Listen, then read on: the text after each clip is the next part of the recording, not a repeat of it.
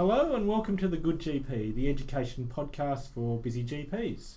My name is Tim Coe. And I'm Sean Stevens. And it's a great pleasure to welcome Dr Craig Berg on the show. Welcome, Craig. Did you feel the footsteps of John Murtagh as you entered the room? Yes, it's big shoes to fill following on from Sean. Tell us a bit more about yourself, Craig. Okay, I'm a GP, similar vintage to yourself, so I'm 43 years old. I'm educated at UWA and I practice primarily in the area of residential aged care, although I do a little bit of normal general practice and I also do a little bit of varicose vein work, so I lead a mixed existence in my medicine. Well, Craig, we understand you're a very keen and passionate runner. I do a little bit of jogging myself and I find it pretty painful. Do you find it painful, and what makes you run and why do you enjoy it?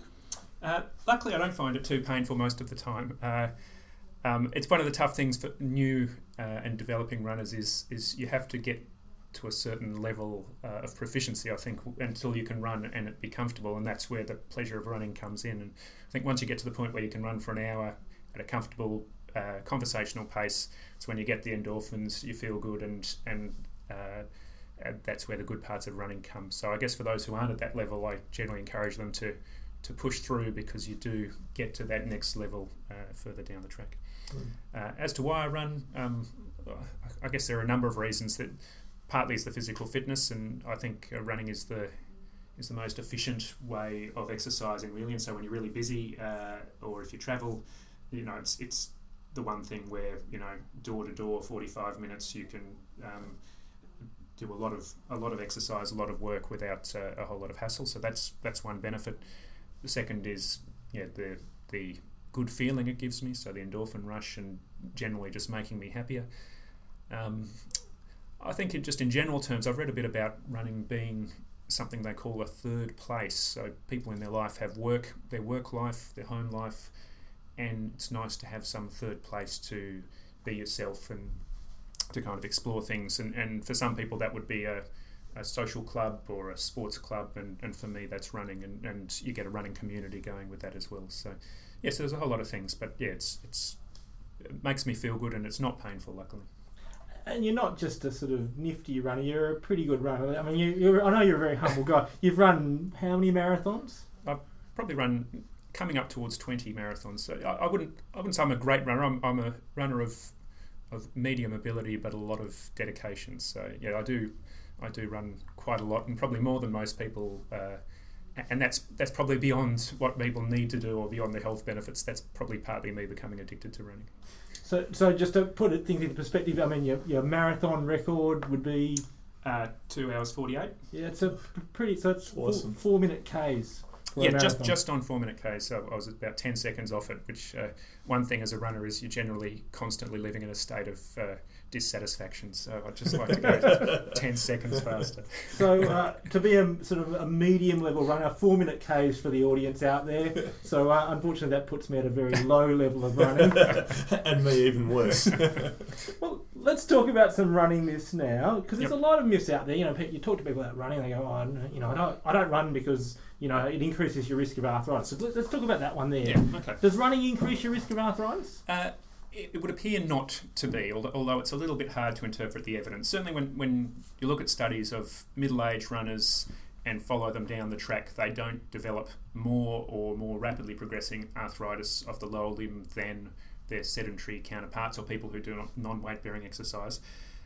But there might be some element of self-selection there, where people who can run still at 50 probably are people who genetically aren't going to be particularly prone to osteoarthritis. So I think within that boundary, no, it doesn't increase that risk. I remember hearing at one stage Rob De Castella was talking on the radio, and he worked out he'd run about 1 million Ks, and he said he didn't have any arthritis. I thought, well, N equals 1. Yeah, but look, I guess, I mean, I guess developmentally it's probably what our body's meant to do. And I think given the fact long distance running, you're running generally in one direction and you're not suddenly braking, it's actually pretty good for your joints. Your knees are designed to work that way. So compared to something like football or netball or any other sports where there's rapid side-to-side movement or stopping and starting, running's probably a lot gentler on your joints because of that, particularly the knees. So don't worry about your knees is the message there, I hear. Yeah, keep running. Keep running. What about living longer? There's people who say, running makes you live longer. Yeah, and so again, my reading of the research is yes and no. So running does seem to make people who run do seem to live longer, but that benefit is probably at its peak of people who run maybe 2 to 3 hours a week, so maybe 30 kilometres a week, and people who run a lot more than like that, like myself, it doesn't give you any extra benefit, and maybe for the more recent cult of extreme endurance like Ironmen, there may be a little bit of a decline, mainly to do with cardiac and rhythm abnormalities.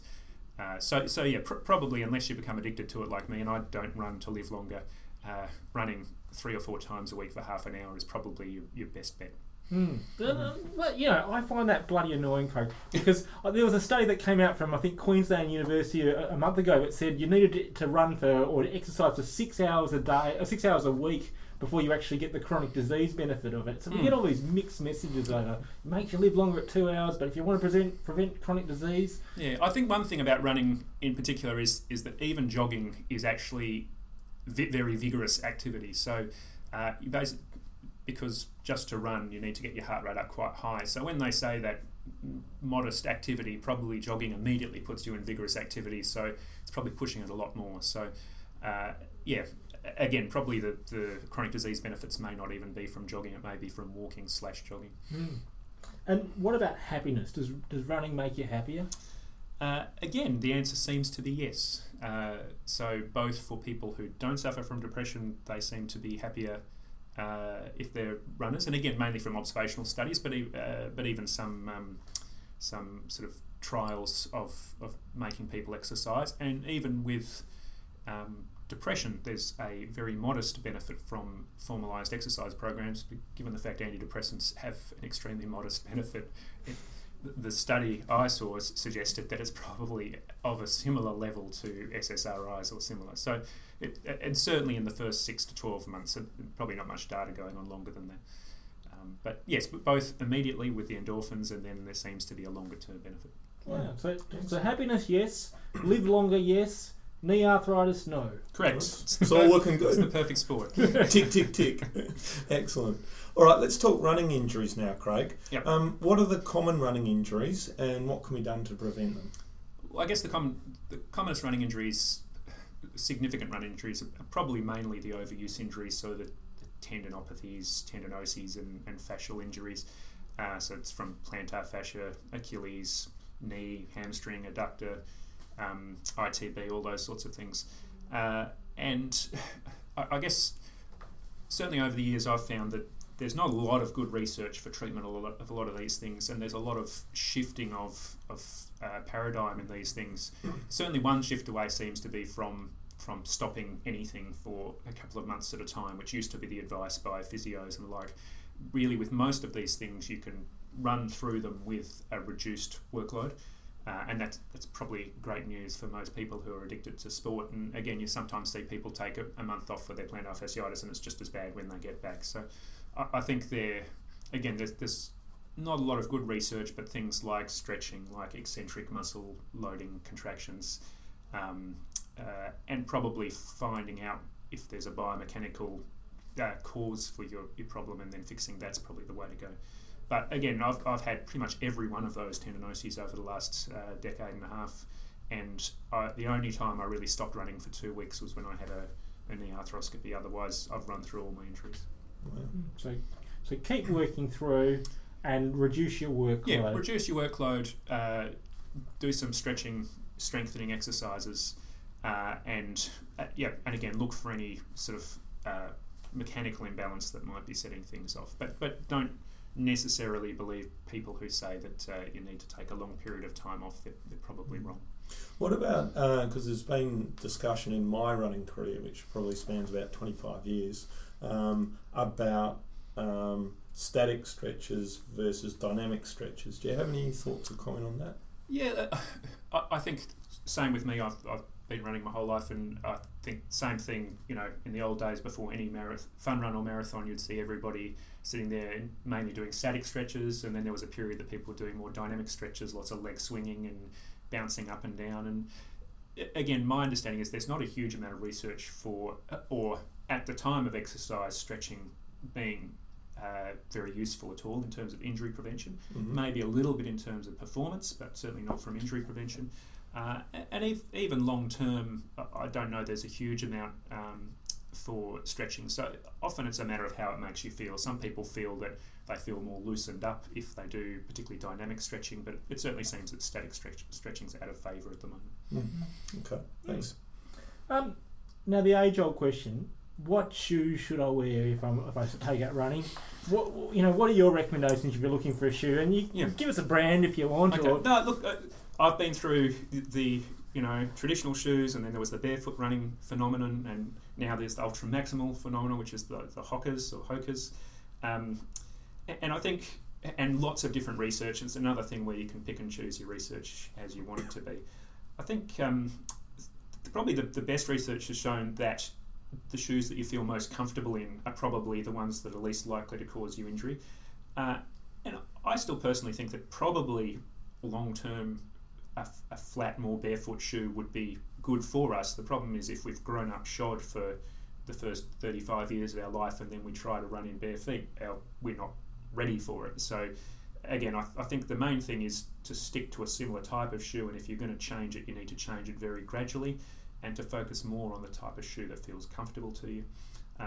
And that's mainly for injury prevention. If you want to go fast, the lighter the shoe, the better. All the research just shows clearly, with quite a linear progression, the lighter the shoe, the faster you run. So I run in a range of things, so it depends on how fast and far I'm running. But one thing I also do is I always run about 20 to 25k a week barefoot on grass, because I personally feel that strengthening your small muscles of your foot helps your biomechanics. So that's worked really well for me, and I've had far fewer injuries in the last 4 or 5 years since I've done that.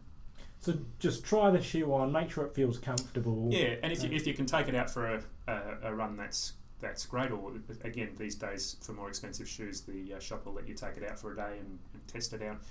But yeah, whether you want more support or more cushioning, or heavier, lighter, some people like the firm feedback. It's a very personal decision, and again, the research seems to say that you're far better doing that than getting a podiatrist or exercise physiologist to tell you need to wear a particular shoe. Mm. And look, we're going to wind up here, Craig. I've got to ask you this last question. Do you still get stitches? Funny enough, I've only ever got two stitches in races, and it seems like it's a situation where you time your exhalation with every even numbered step. So both times I've been in a race where I've been running hard downhill, and it seems like I'm breathing on every second step, and I've very quickly got a stitch. And so yeah, twice ever. Both times I had to stop for about 30 seconds, hyperventilate, and then it disappeared straight away. Great to know. That's just been a very informative podcast there, Craig. Thanks for talking to us about running, and you'll be talking to us next week about managing patients in aged care. So we'll catch up with you soon. Thanks very much to both of you. Thanks.